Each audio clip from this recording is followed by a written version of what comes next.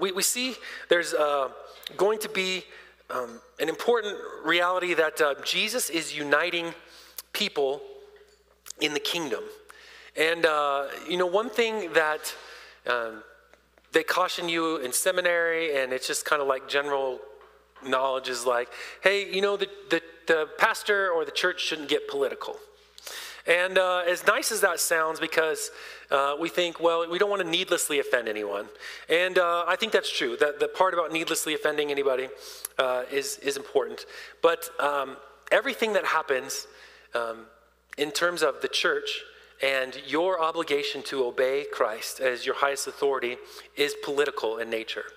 But the very word politic just is literally the word for poli or polis, which is a city, which means lots of people, right? So all politics is dealing with the nature of relationships between people and the nature of your relationship to the state. Does that make sense? So anything political deals with your relationship to one another, your obligation, how you should treat each other, and your nature, the nature of your relationship or obligation to the state. And so that really when you talk about what the church is, it's a political entity in and of itself, because when you are rescued by grace and the gospel comes to you, you're not joining an organization. You're not adopting something new into your worldview. You are not, joining AAA, okay? This is what it means to be birthed into a new kingdom. You are a citizen of a kingdom under a king, and you have some obligations, not just to the king himself, but to one another and how we ought to treat each other inside that kingdom. This should start to ring true of what it means when we talk about, well, what does it mean to be a disciple, and how should disciples love one another, and what is the church actually meant to do? And so the outworking of the gospel is important, because it talks about how we should relate to those other claims of authority, and also those who are outside of the scope of the church and those who are inside of the scope of the church. And I want to kind of separate these out into there's an inward happening and there's an outworking of that, if you want to say it that way. So the inward part of that is that the gospel's going out, God's word is going out, and it's rescuing people. It's bringing people in. It's including them into the kingdom, okay? There's the inworking of that. And then once you're inside of that entity, everything changes, if you want to put it that way. And then there's an outworking of what everything that has changed now should look like. And Acts is, listen very carefully, Acts is the story of historically how those two elements were established and settled. So we get to inherit the foundation or the groundwork that's been laid from Acts. So it's doing the service of telling us, well, how does the gospel go out, and what does that look like, and what are the effects that it has? That's the inward drawing. Although I'm saying going out, it's the inward drawing of people and who's included. And that was very up in the air, if you want to say it that way, at the beginning. They're like, is this just for Jews? Is this just for the disciples? Well, no, it's not just for the Jews. It's for, as Peter said at Pentecost, this is for you and your children and all those who are far off, right? Those who are not included. So the initial hiccup comes now in chapter 6, where we see kind of two distinct groups of Jews who are separated out, or they're kind of at odds with one another. And this really comes to a head when Gentiles start getting saved. And then that settles that question of, well, who's included, okay? And then we have the outworking of that, which is, well, how do we treat those that are different than us? And how do we respond to those that bring in something other than what we hold sacred or what we tend to value? And so all of those ideas within the church, well, when we only relegate them to this small spiritual sphere and we say, well, don't get political, well, then you don't know how to operate outside of this room, right? How do you interact with the world, or how do you interact with those who are not part of this congregation? So these are questions that are answered, and there's a tension that's presented in having factions or separations in the church. And so Today I want to settle, or help us settle, what do we do with conflict? And what do we do when there's two sides that are represented? And how does the gospel work that out for us? So let me pray, and then we'll get to the text together and see what God might teach us. Father, I pray this morning that you would help us to see what is true in your kingdom, that you would bring us to humility, and that we might see others as we see ourselves, as people who are desperately in need of your grace, and that you have evenly offered it to each one of us because we all desperately need it. So, Father, I pray that you would help us to recognize the need for graciousness in the kingdom and between one another in our relationships, but then also how we reach out and others in our witness of what you've done for us in the gospel. Father, speak to us in your word this morning. Equip us with what we need to make this a worthwhile time. We need your heart to be ours, that we would receive your truth, and the eyes to discern what is truth and what is error, and ears to hear what is spiritual this morning. We love you and ask that you would do this for us. We trust you will. In Jesus' name, amen. Okay. So in general, well, let's do this first. Get to Acts chapter 6. I have verses 1 through 7 because the resolution on what we read in verse 1 is important, but lest we jump ahead of ourselves, we're only going to deal with all of the information that we gather in verse 1. So let me just read chapter 6, verses 1 through 7, and then we'll walk through it. So it says, now in these days, when the disciples were increasing in number, there it is, the gospel going out, bringing people in, new disciples are coming, a complaint by the Hellenists arose against the Hebrews because their widows were being neglected in the daily distribution. Now the 12 summoned the full number of the disciples and said, it's not right that we should give up preaching the word of God to serve tables. Therefore, brothers, pick out from among you 7 men of good repute, full of spirit and of wisdom, whom we will appoint to this duty, but we will devote ourselves to prayer and the ministry of the word. And what they said pleased the whole gathering, and they chose Stephen, a man full of faith and the Holy Spirit, and Philip, and Prochorus, and Nicanor, and Timon, depending on if you're a Disney fan or not, and Parmenius, and Nicholas, a proselyte of Antioch. These they set before the apostles, and they prayed, and they laid their hands on them, and the word of God continued to increase. And the number of the disciples multiplied greatly in Jerusalem, and a great many of the priests became obedient to the faith. Okay, so just in the first verse here, we see that God is blessing the faithfulness of the apostles to just be obedient to God wherever he leads them, wherever the Spirit would equip them, that they stand as witnesses to what the truth is. And so the disciples are increasing in number, and this creates a lot of issues. And there's conflict, and conflict in the church hinders the witness of the church. And it's not just because people go, oh, they're just like me, and they fight. Specifically, you are just like everybody else. You don't become inhuman when you join the church, right? You don't get rid of every problem and difficulty that everybody else experiences. But specifically, this is a problem for our witness because of what is so important about our witness is that we're unified. That unity is a key component of what it is to be included in the church and to be included in Christ. And Paul says this is not a new feature here in our day. It seems to just crop up here, but it had pre-existed where we find it here in Acts. And in 1 Corinthians chapter 3, Paul's addressing it in the church in Corinth because people began to take sides. And they choose up based on some affinity they have in their heart. And Paul's saying, look, when one person says, I follow Paul, and another person says, I follow Apollos, are you not merely being human? So what he's saying there is that you're doing something that you're operating only in the realm of the flesh and how man thinks about things, and you're not living in the Spirit. And that's the important distinction there, because if you were, by implication here, if you were living in the Spirit, there wouldn't be these kinds of, well, I follow Paul and I follow Apollos.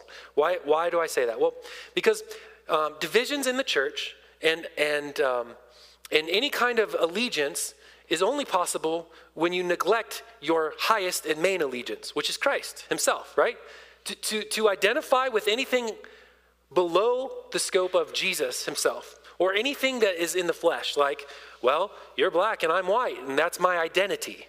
Well, now you've reduced your identity to something fleshly and lost the main identity, which is I'm in Christ, okay? So this should be the main overarching thing that we see. In 1 Corinthians chapter 12, verses 12 through 25, there's a long extended argument that Paul is starting with, the gifts of the Spirit and how they're varied and many. But he also walks us through the importance of what the Spirit does in uniting us. And so I don't want to skip over that. So just listen to probably a familiar passage of Scripture again. It says, as it is, there are many parts, yet there's one body, right? There's different kinds of things, but the eye cannot say to the hand, I have no need of you, nor again the head to the feet, I have no need of you. On the contrary, the parts of the body that seem to be weaker are indispensable. And on those parts of the body that we think less honorable, we bestow greater honor. That means even if you don't think greatly of something that's different than you give it all the more respect and honor, even though that means you assign it the worth that you do to everything else. Which is afforded to all the rest of the more presentable parts. But God has so composed the body, give greater honor to the parts that lack it. There is to be no division in the body, that the members may have the same care for one another. So he makes this transition. He's obviously clearly using the metaphor of a human body and a physical body and how there's different things. And then he transitions it to, but you as members, he's not talking about the church as the body, but you as members, there should be no division, no separation. If one member suffers, all suffer together. If one member is honored, all rejoice together. Now, you are the body of Christ and individually members of it. And God has appointed in the church first apostles, prophets, then teachers, miracles, gifts, healings, administration, and so on. So here's the point. He said, like, you are united because you are included in Christ, but that only gives you one identity, if you will. Even though you're distinct and different, if you want to really get down to the nitty-gritty, you still are part of the global body, right? The more overarching thing, which is the body of Christ. Now, this is important because we tend to look at other things and we make distinctions, and that's what's happened here. So the fact that there is any kind of conflict is only possible because they look to something else as a designation of what their identity is. Right? And your identity defines not just who you are, but then what you do because of who you are. And the fact that there is a group of Hebrews and a group of Hellenists that we find in verse 1 is important. Now, without that historic walkthrough that we did beforehand, you just need to know that the Hellenists were those who had been dispersed out of Jerusalem proper and kind of were far-flung lands in the diaspora. That just means the casting out of the Jews. And they had adopted Greek culture, but they were still Jews by religion. And they had all traveled back in to Jerusalem at Pentecost, and they were saved. And so they had stayed. And so now we have these kind of two factions, if you will, these two groups of people that should not be separate, but yet they are. And so in John chapter 17, when Jesus is offering his high priestly prayer, he prays for one overriding thing. What is it? Unity, oneness, union. And he makes the comparison that just as I, Christ Jesus, the Son, am one with God, so too may all of you, my apostles, my disciples, be one with me. And then he says, look, I'm not only praying for those that are here, but for those who will believe on the testimony or your word. And that comes in verse, verse 20, I believe it is. I do not ask for these only. He's not only praying for the apostles, but for you. You sitting right here, he asks for the same thing, that you would be united to one another and that you would be united to Christ. just as Christ is united to the Father. I do not ask for these only, but also for those who will believe in me through their word, listen, that they may all be one. That they may all be one, just as you, Father, are in me and I in you, that they also may be in us, so that the world may believe. So the fact that you have unity with one another, and that unity reflects your union with Christ, that is your testimony to the world. Does this make sense? Okay? So your political relationship with one another and your relationship with those outside. It's your testimony to the world is your union with one another and not the separation that you hold with one another. So here it is. That what's happened is that a separation has been made a distinction where they're finding their identity in something else, and it creates a rift. Now, I don't want to minimize the fact that it's widows that are being neglected. There's an actual problem that exists here, and I'll resolve that for you at the end, but it doesn't ever rise to the level of sin. This is not a sin issue, and we need to recognize that, but it potentially is. And this is the beauty of how the Spirit is operating in Acts, where he himself is settling these kinds of issues. Because left up to man, the Hellenists and the Hebrews maybe have, an arm wrestling tournament to see who wins, right? And that's not the way to go about it. So this is all evened out very wisely with the wisdom of God. But before we jump ahead, something that you miss in the text, because we tend to just read about the part about people being passed over in the distribution, is the fact that the complaint arose from the Hellenists. And I don't want you to miss this, because it's not just the potential sin that happens from favoring one person over another or creating divisions in the church. There's also an underlying potential sin, which is the sin of grumbling. And so I want to talk about that, because whenever there is a problem in church, this is our go-to. And I want to tell you why this is handled correctly, because this is addressed the right way. And so we need to know that grumbling is frowned upon, period. It's a sin, okay? So when you see there in verse 1, when it says, a complaint arose, it uses this wonderful Greek word that you need to hear because it's so fun to say, gangusmas. Okay? And it's an onomatopoeia. It's like murmur, right? It sounds like what it is. It's sort of this like hard word that it's always speaking of discontentment. It's never used in a good way. Okay? So here it is. This is what's happened in the church. The disciples are increasing. We've got some different groups of people, and some murmuring has happened. Now, if I say it that way, you hear it the right way. And some murmuring has happened. Some grumbling has happened. Some complaining has happened. And grumbling is sinful because it's unbelief expressing rejection of God's providence. Okay? So this is the sin of Israel in the desert. As the Lord is leading them, he's providing for them, they always find something to grumble about, in spite of the fact that God has been more than gracious to them. Is this true? Yes. And so they tend to grumble. And what that means is they don't go to the source of the problem. They talk about the problem. And they magnify the problem. And they just complain in general about the problem. And that's a sin. And so that expresses discontentment towards God's providence. And that simply means God's providence is whatever it is that he gives you. That's the who, the what, the where, or the when of where you are in life. And if you're trusting God for that, and then you grumble about it, then you're saying, God, I reject your providence of whatever it is that you've asked me to do. So do you see how grumbling becomes a sin? Okay? So complaining is not a good thing here. We're warned away from it.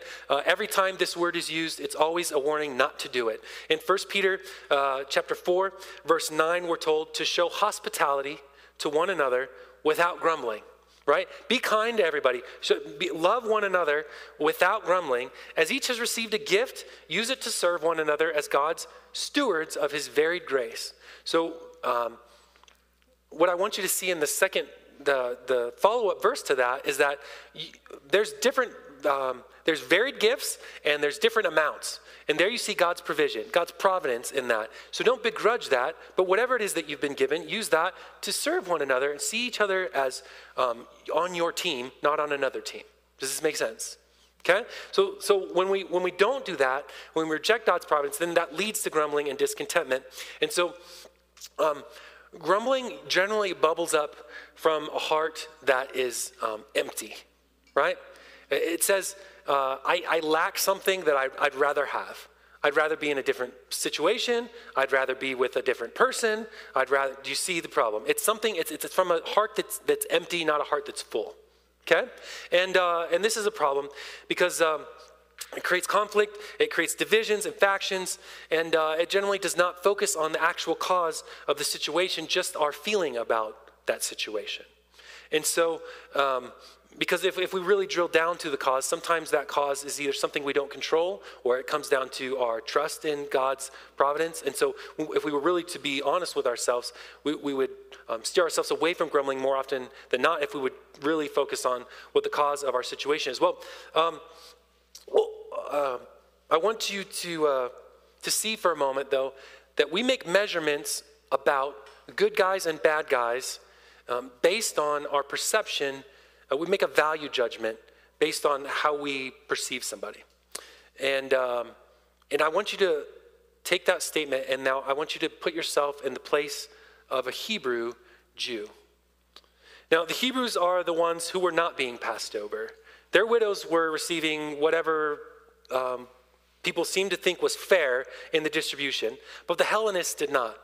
Now, you have to understand that in a Hebrew mind, even if you were a Jew, but you were a Hellenist, you were a compromiser. Okay? So now you're attaching a distinction about somebody. They're different than me, and they're bringing something to the table, and I make a value assessment about them as an individual based on some distinction. This is, lest it be too ethereal for you, this is what racism is. Okay? It's you're a different color, so you must be inferior to me. It makes a value assessment based on a simple distinction.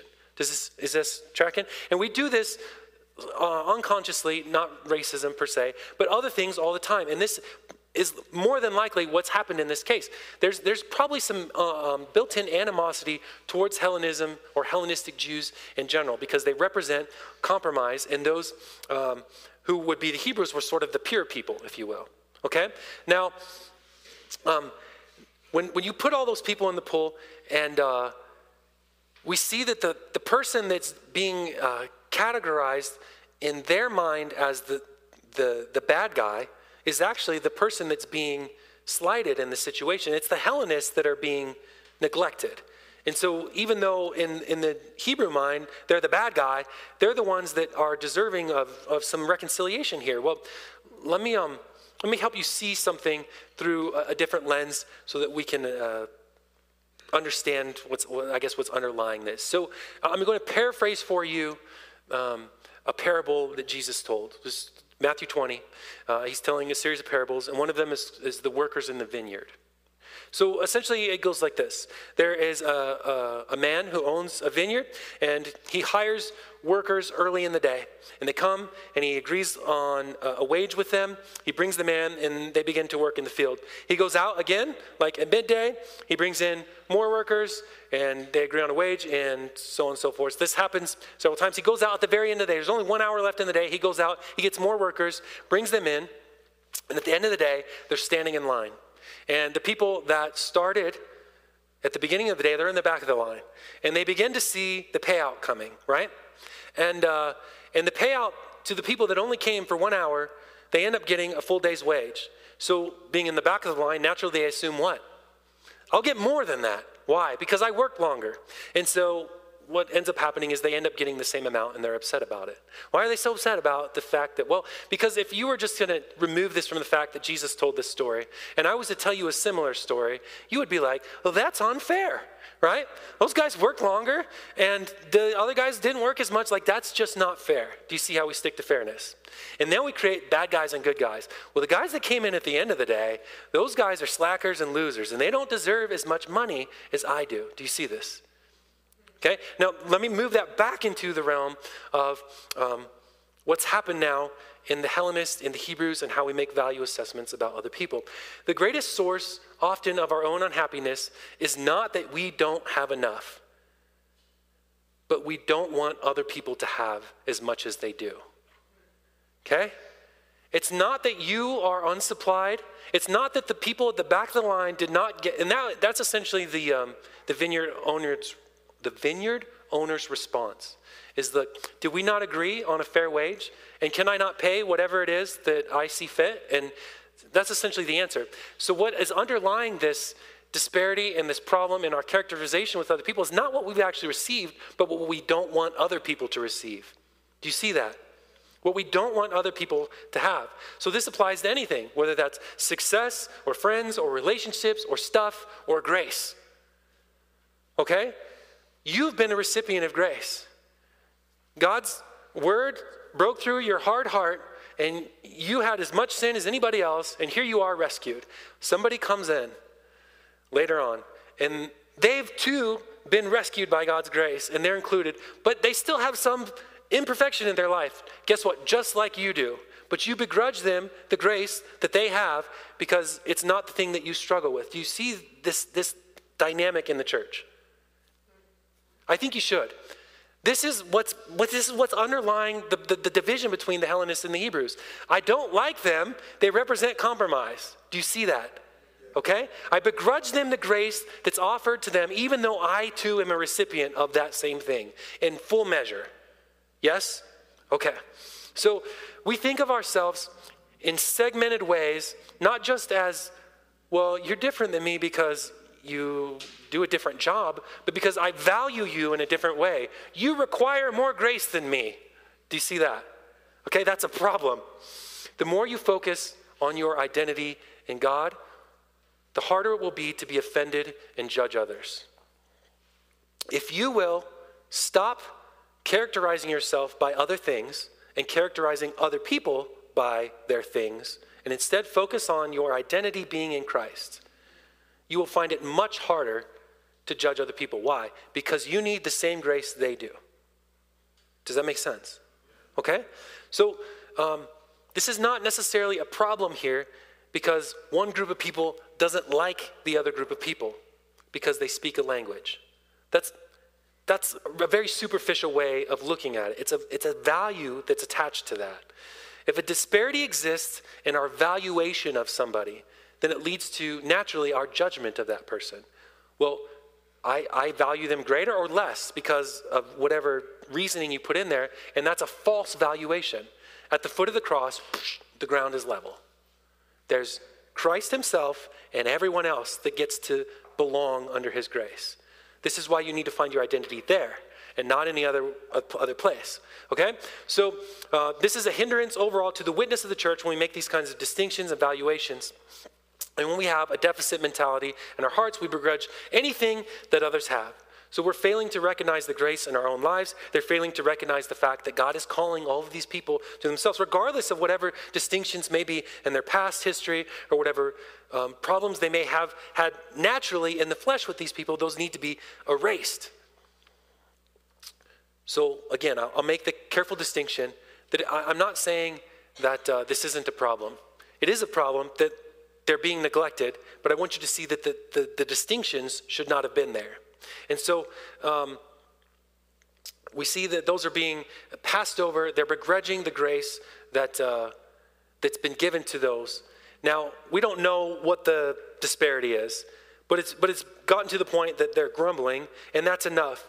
Now, I'm going to say something controversial, but I'm planting it. I'm not saying thus saith the Lord, but I just want to plant it. Are you seeing my asterisk? Okay? Let's say something like this existed.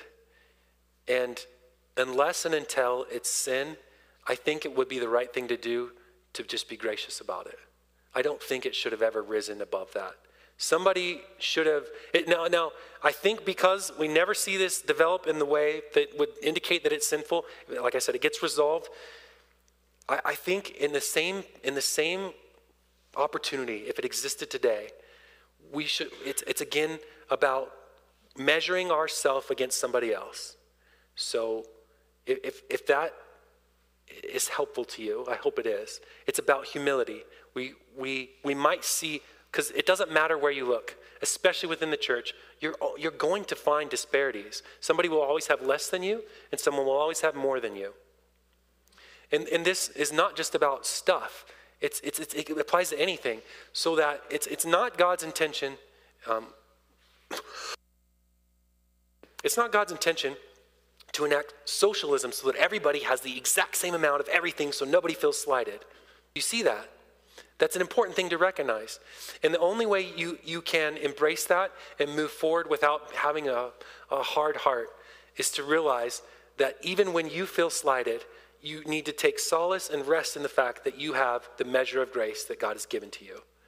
Even if someone else, even if you're being sinned against, that's what I should say. Even if it's a problem of sin, it's our role, to receive that rightly and say, for whatever reason, God, you have it this way, I'm okay with it. Does that make sense? So that it doesn't elevate in your sinning by grumbling. Yeah? Okay. So now let's talk about a little bit of resolution. So don't grumble, don't complain, don't see disparity in others. And sometimes there is a problem of conflict, and it does need to be resolved. But Philippians 2, 14, 15 says this, do all things without grumbling or disputing. Do all things without grumbling or disputing, that you may be blameless and innocent children of God, without blemish, in the midst of a crooked and twisted generation, among whom you shine as lights in the world. Again, it's talking about when we do this, when we have unity, and even when there's conflict, and we get over it, and we find oneness together, we find union, right? We do that without all of the in-between food throwing and name calling, right? This is what makes us children of God and helps us to shine as lights in the world. Do you see that? Part of our witness is our unity, okay? So we are experiencing an imperfect expression of the union that Jesus prayed for. Why is it imperfect? It's imperfect because you and I are still in the flesh, and we're not perfect. So when you put a bunch of unperfect people together in perfect union, it's imperfect, and it's working out of that. And it's hard, and we need grace for each other, and because we have grace for ourselves. So the communion in the church should not lead you to become disillusioned with the fact that you really are united to one another.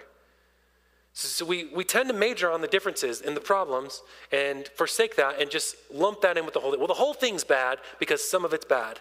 No, some of it's hard, but the whole thing is good. Yeah?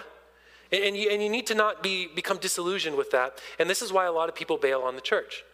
They go, well, it's hard, or it's pointless, or that person doesn't like me, or right? And we have a million reasons why we think it's something we ought to avoid.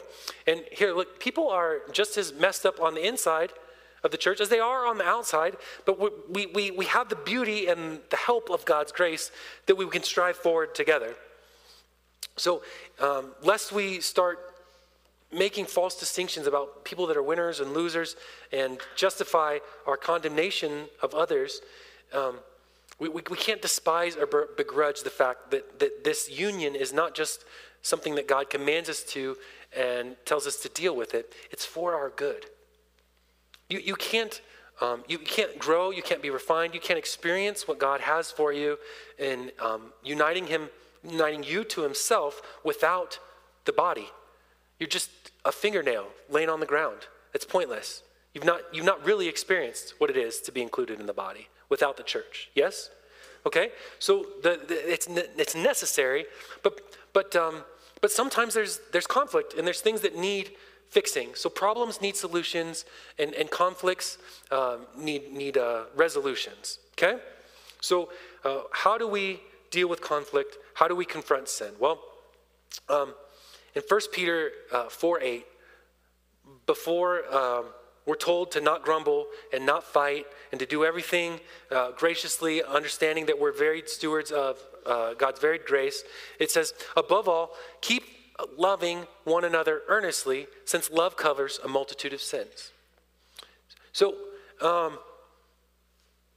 this, just full candidness, this verse gave me trouble because I was like, well, when should you respond? When do you need to create conflict to bring a resolution? Because it actually is a problem. So here is where we need to make some distinctions. So yes, Peter says, above all, love one another earnestly, because love covers a multitude of sin. If there's a problem, it should be something that's addressed, but it must come from a desire for unity in love, but it must also be a sin, okay? It's not just that there's a difference between us or a preference that I have that you don't have.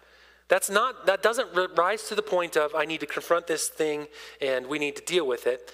Love covers a multitude of sins. What does he mean by this? Well, rather than asking, when does sin rise to the level of love not covering it, right? So I'm giving you the analytical version of how I approach that, right? Which is like, well, if love covers a multitude of sins, when does love not cover that sin and it needs to be confronted? Do you see the question I'm trying to answer? That's the question. Well, here's the answer, okay? So the answer is this. As soon as I find it. Rather than asking, should this be confronted or do I let it go, right? This one's on the house. That's covered by love. That's not what Peter's after here. You don't actually get to make that call. The question is, have you failed to love your brother or sister in earnest? That's what the first part of that thing is. Above all, make sure that you love one another earnestly. That means that the love is genuine, if you want to say it that way. So that it's not just, I love you, but you're a bad person, and here's the 10 reasons I've written down for that, right? Is that genuine love? No, that's me saying love, but not really loving you. Does that make sense? So the first question is not, does your sin rise to the level that I need to beat you to death over it? No, the first question is, am I loving you earnestly? Okay? And are you engaging in that union together in earnestness, in love, right? So the question is not, do I let that go? It's, have you failed to love your brother or sister in earnest? Are you being judgmental because you lack love is certainly the first question. So it's a question really of you, not of them. Am I lacking love in this situation and bringing judgment because I'm not earnestly loving that person in the way that I know them to be, in the way that I am, which is a recipient of God's grace? Make sense? Now, there's certainly cases where there is sin and there is conflict and it does have to be dealt with. And so, but when and only when it is a sin and it is done so in love. So it must be for sin. So the worst way to address a problem, first of all, is to become a grumbler or a critic, a professional critic. Critic is not one of the spiritual gifts listed in chapter 12 of Corinthians. It's just not there. I know we all are very blessed with an immense amount of joy in doing it, but it's the worst way to solve a problem. It doesn't solve a problem. In fact, it makes the problem worse, right? Critics do nothing to legitimately solve a problem. And they only address the problem and they magnify it, right? They only address it, they point it out, and then they magnify it. It's like, this is us. We have the ability to criticize something that exists out there. And it's never attached to the individual. It's always like very general, and there's not one person that's responsible. It's like, look, I've been saying for years that this hole in the ground is dangerous. And somebody's going to fall in this hole. Have you seen this hole, guys? And then I go to somebody else, right? And then, have you looked at the hole? I mean, anyone can see that this is a dangerous hole. What kind of stupid person would leave a dangerous hole in the ground and not fix the hole, right? And then you'd go to somebody else and you'd be like, you either have to be blind or stupid to walk into that hole, right? And then you go to somebody else and you're like, did you see the idiot that fell in the hole? And now the beautiful hole that we had that was supposed to be filled with drinking water is just filled with a stupid person. Did you see this? And you just criticize, right? And then it's like, and that guy in the hole just won't be quiet. There's no peace to be had in this place. So it's all criticism, right? Critics don't fix anything, and it's always very self-righteous. Always points to the fact that you saw it first, right? Right? I warned them. I told them not to do that. That's not rooted in love. And it passes blame onto a very unspecific party. So Matthew 18 gives us the exact and only way to address real conflict and real sin inside the body of Christ. And this is Jesus' way of resolving the conflict. The first thing that you should do is, if your brother is in sin or in error, is go directly to them. And he says, show them their fault, right? Two parts of that. Go directly to the person that's responsible and show them their fault, right? So this is important because it takes it to the relevant or responsible party, the person that's actually at fault, right? That doesn't happen in chapter 6 of Acts. Do you see that? It's just a general complaint that arises. It's a criticism. Did you see that so-and-so nanny, so-and-so widow lady didn't, she went hungry the other night, right? Do you see that it's the murmuring and the complaining? That this problem is now elevated to the attention of the apostles, but not in a good way. So Jesus tells us instead, when there is an issue, take it to the person that's responsible and show them their fault. You can't show somebody their fault unless it's an actual fault. That doesn't mean show them your preference for how you'd like them to live. It means show them the way that they've erred. That's the word there, that they've erred. And the word is sin, hamartia, right? That they've missed the mark of what it is that they're supposed to do. So grumbling critics tend to generalize into loose concepts, okay? Let me give you a very current example. Whether or not you are aware of it, I'll talk about them because we don't belong, so it's okay. The SBC, the Southern Baptist Convention, is tearing itself apart under the problem of racism in the church. Okay? Now, whether you think that's a problem or it's not a problem and how it's handled and whether it's not handled, the criticism, listen to the criticism and why it's a problem. There's racism in the church. There's not a specific person that you can be handled. Who is the church? Racism can't be fixed. Racists can be addressed. Does that make sense? You can't fix a concept. You can fix a sin. You can address a sin, right? So the problem is the general criticism of an idea that can't be fixed. And now it's a boogeyman that no one can touch, right? And how do you know when it's repaired? Because nobody's pointing to a specific example. That doesn't mean there's no racism in the church. It means when there is, find the racist and fix that, right? Okay, so criticism is not helpful. Going to a direct source is. It must be an actual sin. It must be an actual transgression of what's happened. And the individual then must be confronted with their fault. That's why Jesus says, go directly to them and talk to them about it. Why? Well, either there's two possibilities. And one is that they genuinely recognize their fault and they will respond and repent. That's the intent. He says, go that you might win your brother, right? And so the intention is that they see their fault and they repent because you've called them back to the truth. So it's in the presentation of the sin or the fault that there's a reconciliation that happens. And it's either going to be a denial or repentance, right? And then in knowing that, there's a genuine either condemnation or judgment. Testify, look, I tried, I went, and here's what's happened. And then if you all agree that it's a sin, and you can go then again to that person and present them with an actual sin, and they resist again, okay? Now they've shown you who you are, or who they are, right? And you can respond again, which is to tell it to the church. This person is an unrepentant sinner. That doesn't mean that they're bound for hell. It is treat them like somebody that doesn't know the truth of God and call them back to repentance. So it says treat them like a Gentile or a tax collector, but not like as a pariah. That means try to win them back to the Lord. Do you see this? Okay? So all of it is intending to bring people back to the truth of God, but it needs to start with addressing the actual source of the issue. Okay, now because that never happens in this text, there's no repentance, no call to repentance, no sin is even mentioned. There's no reconciliation that happens. Neither party, I think, is guilty of sin. It's not in the grumbling, not in the apostles, not having the distribution to be equitable in the way that people felt it would be, right? This is a simple function of the church grew real fast. There was some designations, there was probably some oversights, but nobody intentionally slighted somebody because they hated them. Do you see that?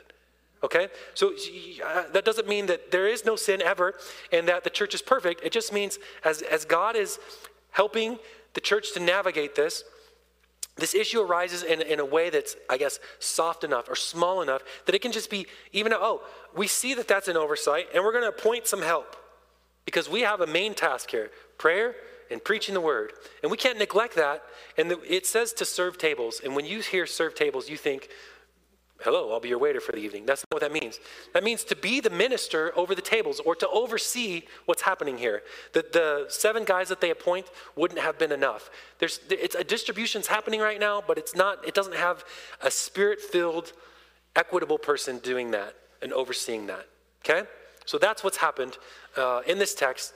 And I wanted you to see that the conflict exists here. It's prevailed over every time somebody's mentioned as those who are filled with the Spirit. Why? Because the Spirit gives unity.